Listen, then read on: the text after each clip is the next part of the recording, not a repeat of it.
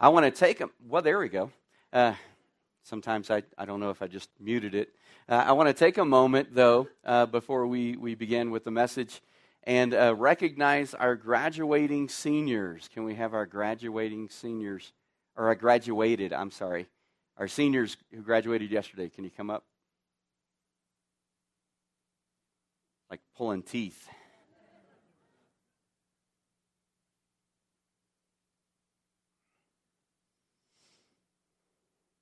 I liked it better when you were 2 steps down. This is Kenneth McElroy, and this is Connor Obey. They both graduated from Cloudcroft High School yesterday, so would you give them a big round of applause?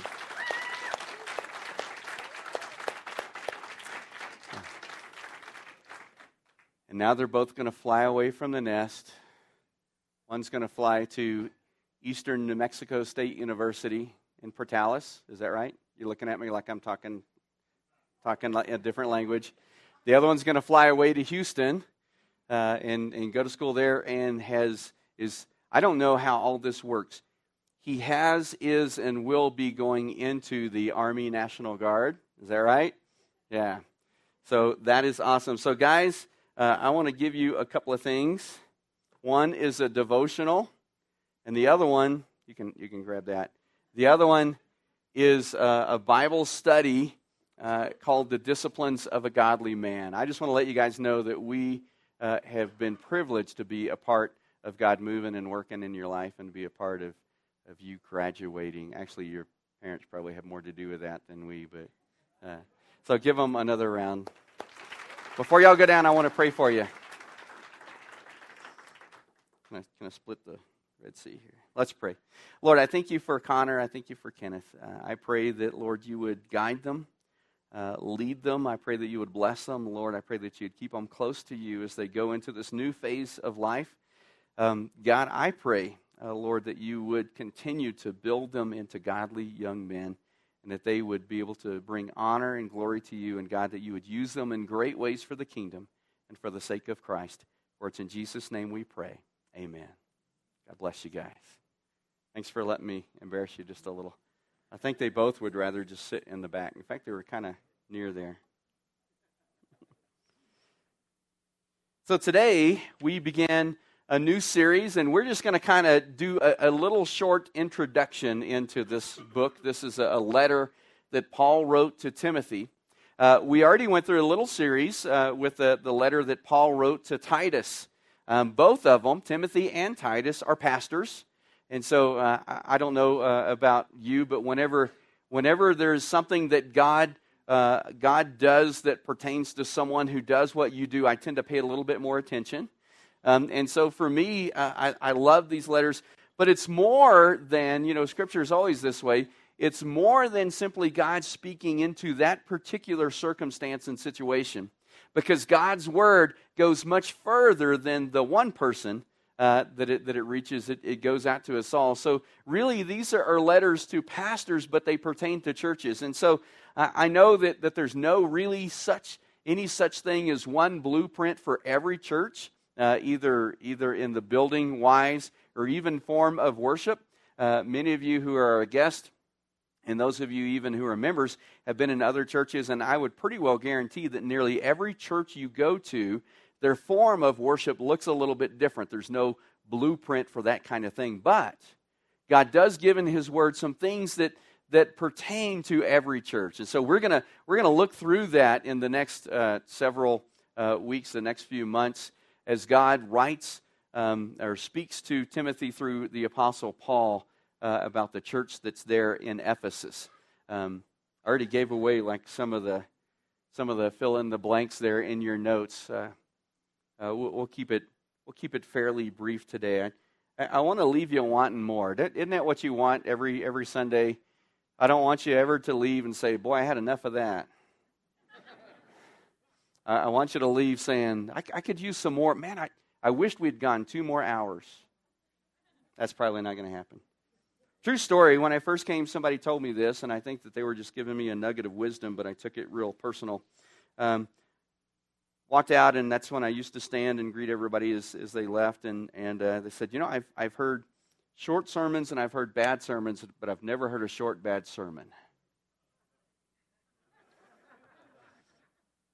So we'll keep it good here. The letter of Paul to Timothy. Paul begins this way in nearly every letter that he writes, and it makes sense, really. If you think of letters then, weren't like now, where we can open up a page, we see who it's to and who it's from at the same time. So at the beginning of the parchment, Paul gives his greeting, and he identifies himself, and he identifies who he's writing to. So look with me, if you would, to 1 Timothy chapter 1, verse 1. He writes, Paul, an apostle of Christ Jesus, by command of God our Savior, and of Christ Jesus our hope. To Timothy, my true child in the faith, grace, mercy, and peace from God the Father and Christ Jesus our Lord. So let me give you just some preliminary things that I already kind of gave away a little bit. So it's written by Paul. This is the Apostle Paul. This is the guy that used to be called Saul. And in Acts, we see Acts chapter 6, the first deacons were appointed. And then by Acts chapter, I guess it's probably 7, the first deacon is martyred. I love to tease our deacons, and deacons realize I'm only teasing when I say, the first martyr for their faith was a deacon. Just saying. It was there, as Stephen was being killed for his faith, that we first see Saul. Saul was a Pharisee. In fact, he describes himself as a Pharisee of Pharisees. He was of the tribe of Benjamin, a small tribe but favored tribe. He says, as to the law found blameless. Now, I don't know anybody that could say that.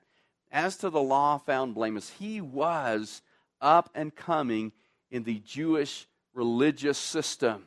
He was a leader among the Jews. A Hebrew of Hebrews, he says. And Paul is standing there, and the way Scripture reads in Acts, Paul not only stood there to watch the cloaks of the men who stoned Stephen, killed him for his faith, but it says he gave hearty approval.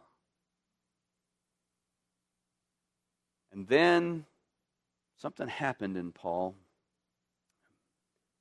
It sparked something that was already there, and he went on a rampage in the church. Paul would drag Christians off to trial. Most of them would be killed for their faith. He was a persecutor of the church, he describes himself. And then Paul, I guess, began to gain favor in the Jewish religious system among the leaders, and he got letters from the chief priests to go into Damascus to arrest Christians, bring them where they would most likely die for their faith. And it was on that road to Damascus that God got a hold of Paul. Actually, got a hold of Saul. I love it. I almost wish we did this, but trust me, in this day and age of real ID stuff, you don't want to do this probably. I almost wish that when we came to faith in Christ that we would change our name to show the difference. He went from Saul, the persecutor of the church, to Paul, the encourager of the church. And Paul then, I love it. I won't get into this. It's just one of those fun stories. The Bible's so much fun. Read the Bible and just immerse yourself in it. So Ananias is the one, Saul was confronted by Jesus himself on the road to Damascus and told him to go on into a street called Straight. That's funny, Straight Street. I don't make this up. It's in the Bible. And there he would be told what to do. And so we don't know if it's simultaneously or just after. God speaks to Ananias and says, Ananias, I'm sending Saul to you. I want you to pray for him. And he goes, I've heard about this guy. He's like the Gestapo. He shows up and talks, and then all of a sudden, you're not seen anymore. This is my paraphrase, by the way. And God says, Do what I say, for I've chosen him, and I will show him how much he must suffer for my name's sake. I think that's what got Ananias on board. He's going to suffer? So that's the guy. He goes, he comes to faith in Christ. For 3 years, nobody would touch him in the Christian world. Do you blame them? They didn't believe it. 3 years, this great guy named Barnabas, whose name means encourager, isn't that great? Barnabas took Paul, taught him, although God took a hold of Paul, and I'm sure Barnabas was taught some too. But he discipled Paul for 3 years and then brought him back to the apostles for approval. That's this guy. And so Paul is writing to this young pastor. We know he's young because Paul says, let no one despise you for your youth. Now I know, and I'm looking out among you and I'm feeling it in myself. Old, young, it's all a matter of perspective, isn't it? I go now to some of these official people. My doctor is younger than I am. And he's been younger than I am the whole time I've been going to him. And he reminds me that I'm not as young as I used to be. And I go, and sometimes I'll go, and I really can't tell age anymore for 2 reasons. One is, I see kids that don't look like that they're old enough to drive, and, they're in the military. I go to the hospital, and, this little girl is checking me in. I'm assuming she's in her 20s, I go to the physician's assistant that I think is probably about 18. I know that can't be. So we know that youth is a matter of perspective, but young enough that Paul says, Timothy, don't let anybody despise you for your youth. So Timothy's a young guy. Paul is writing to Timothy, and the reason for this letter is to give instructions for the church. Paul has Timothy, this young pastor, and he's in Ephesus. And so he's writing to Timothy, giving him instructions for this church. And now some of these things are very specific. I don't recall if it's in the first or second letter. Paul tells Timothy to drink a little wine for your stomach. Boy, have I heard that. I haven't used that. I need to clarify. Boy, have I heard that used a lot. And I say, first of all, your name's not Timothy, and Paul didn't tell you that. So there's some things that are specific, but there are many, many, many things in this letter that Paul is writing, and it's giving instructions that not only apply for the church in Ephesus, but that apply for us. So Timothy, let's talk about him for a minute. Timothy was raised in a godly home. Don't you love that? That, by the way, is God's design. That is God's pattern. And it didn't start only in the New Testament. It started back in the Old Testament. If you remember Deuteronomy chapter 6, we've gone through it many times. That God is telling parents, raise up your children to follow the commands and statutes of the Lord and do it all through their life. And by the way, for you two guys that are doing the 18 adulting thing really soon, going off, I really can't find anywhere in Scripture where they quit being your parents and you quit being their child. Now, the way that happens, what that looks like changes, but they're still your parents and you're still their child. I tell my daughters that all the time. As long as we're both alive, and sometimes that's a little bit more tenuous than others, as long as we're both alive, I'm your dad and you're my daughters. Timothy was raised in a godly home. And it's no guarantee that if a child is raised in a godly home that they'll come to faith in Christ. But there is a principle that's followed there, and we claim it. A lot of times as a promise, it's really a principle. Train up a child in the way they shall go, and when they're old, they won't depart from it. That's Timothy. It says in 2 Timothy 1:5, Paul is writing to him in a second letter, I am reminded of your sincere faith. Sincere here means pure, true, without fault, without blemish. Your pure faith is what he's saying. A faith that dwelt first in your grandmother Lois. I love that. My grandmother's name is Lois, and she's one of the ones that led me to the Lord. And your mother Eunice. That's where I depart. My name's not Timothy, and my my mother and grandmother had the same name, Lois. Lois Evelyn and Lois Marie. Another story about that I nearly gave my two aunts heart attacks when they asked how Lois was doing. My mother had passed away a few years before, and I said, "Oh, you haven't heard. She passed away." After a little bit, they said, "No, honey, your grandmother, not your mother." First dwelt in your grandmother Lois and in your mother Eunice, and now I'm sure this isn't one of those I hope it's true. It's one of those I know it's true. I'm sure dwells in you as well. So Timothy was raised in a godly family. He was given that foundation of faith.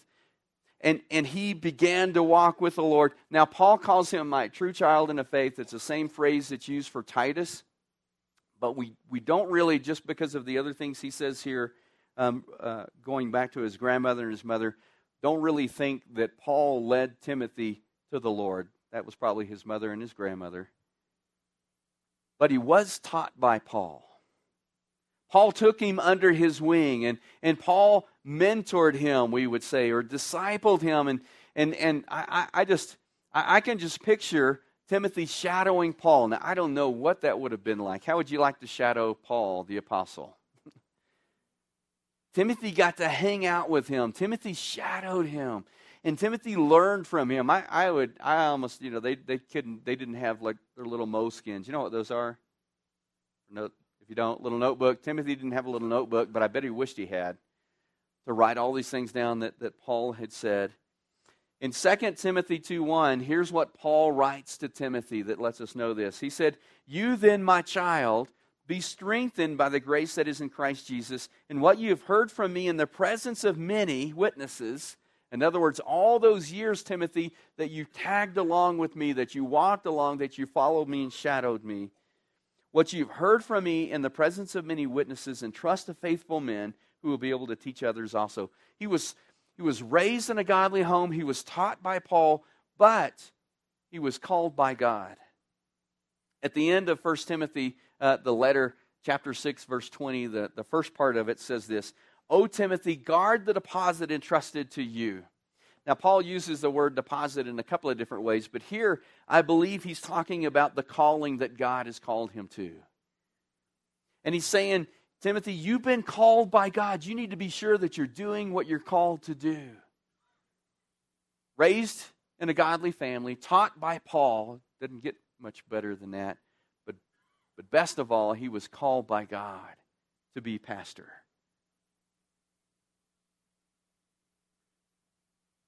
That's the context of this letter as we launch into it in the next few weeks.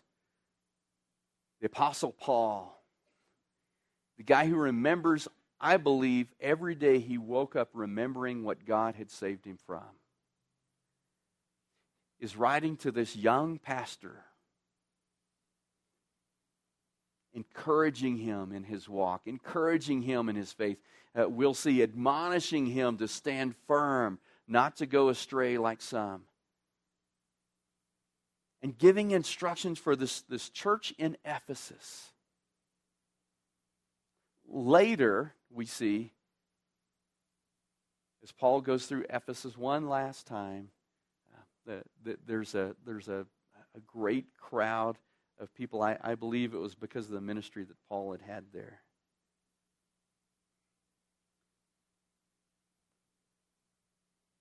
Let me give you this.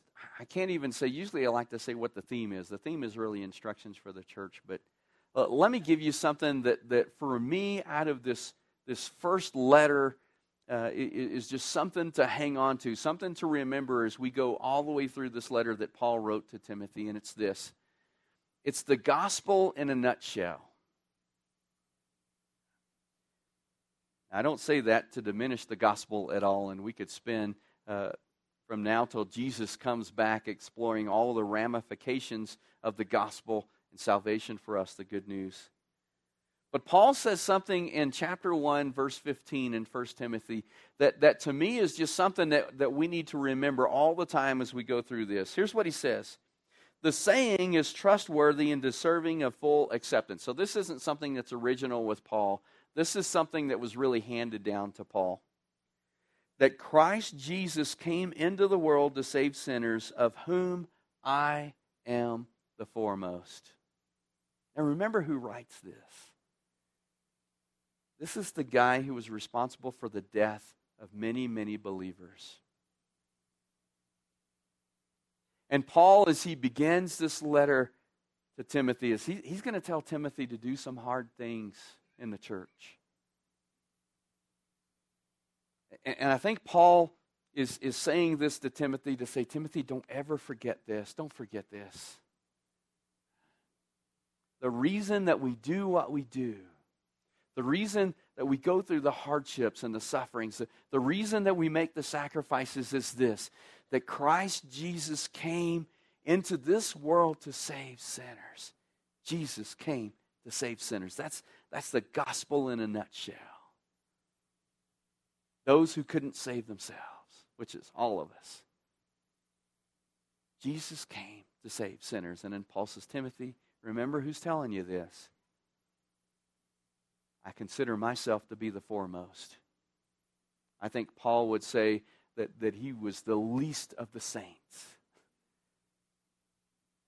That's his view.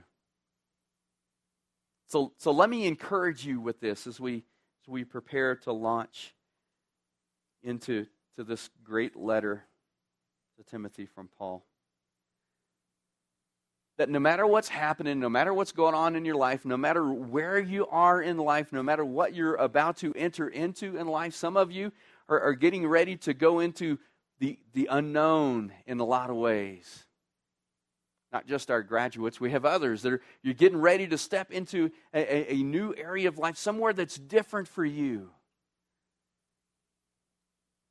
Can I encourage you to do this thing? Anchor yourself in Christ.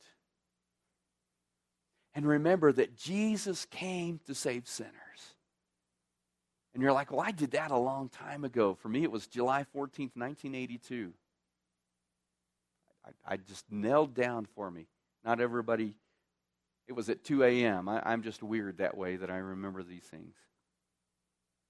And you may say, I did that a long time ago, so what is there to save me from? Hey, listen, Jesus came to save sinners. He came to save us from loneliness.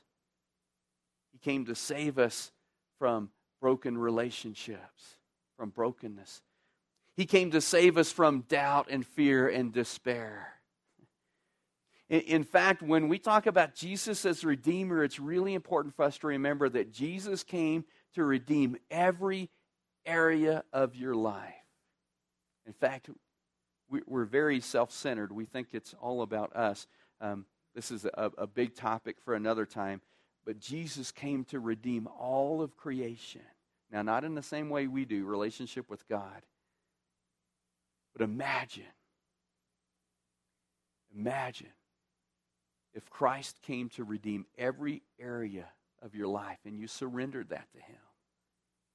That's the gospel in a nutshell. Jesus came to save.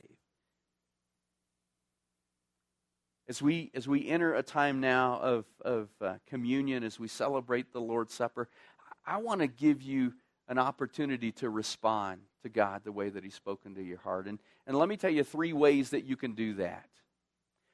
The first way is in this invitation and response, you can come and I would be glad to talk with you. I would be glad to pray with you.